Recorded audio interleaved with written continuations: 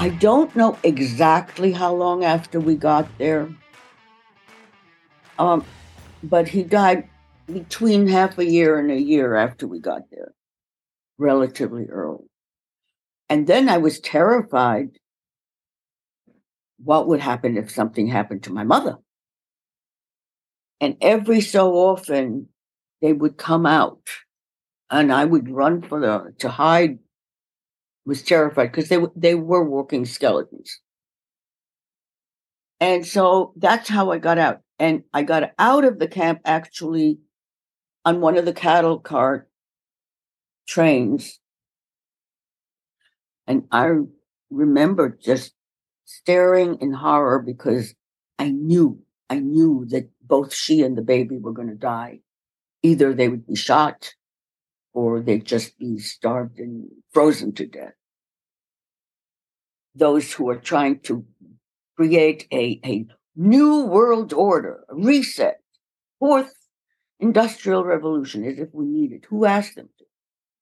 Did they ask our permission? They've turned everything upside down, and that's part of the reason people are so nonplussed. They don't know which way to turn. Nothing makes sense. You hear many people say nothing makes sense. Quite a few years. I was separated from my mother for 4 years. And what you're seeing now, what they call gain of function, which is biological warfare experimentation, which is illegal under US law, under international law. But these are lawless people. These are bioweapons. These are actually, legally, they are countermeasures. They are not medical products. The FDA and CDC have no authority over them. So when they have these meetings to decide to give the next one and to authorize it, emergency authorization, this is all nonsense. This is all illegal. This is all in gross violation of the Nuremberg Code. And then, again, if you're a reasonable person, you'd say to yourself, why do Pfizer, Moderna, Johnson & Johnson, whoever handles these things, why do they have total immunity? What's in it that they're not telling us, but they might know in order to protect themselves? But we shouldn't know what gets put into our bodies? Why would you agree to it? One of the horrors of all this also is, and that's a close similarity to the Nazis, and that is the complicity of the medical establishment, the weaponization of medicine. First time in history that it happened was under the Nazis.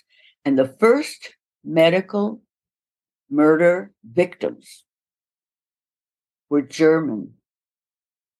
They were German infants and young children under the age of 3.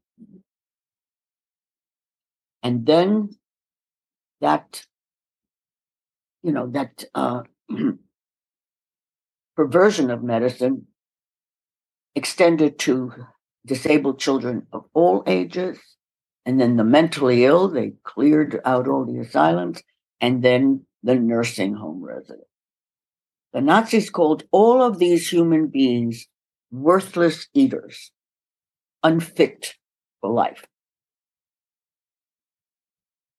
With these shots, scientists have determined that, the different lots, about 35% of the lots caused 90% of the deaths following vaccine. So they are documenting for their own purposes which formula, none of which we know, right? But which formula, which doses, which combination does what in what span of time. People were glued to their television, and they were getting reinforcement of the fear-mongering over and over and over again, so that they couldn't think anything other than what they were being told, especially you turn from one channel to the other, and guess what? Each one is saying the same thing. So it evidently appeared to people as though, oh, it must be so because they're all saying it. Well, wise people have said if they're all saying something, it's probably a lie because people have differences of opinion.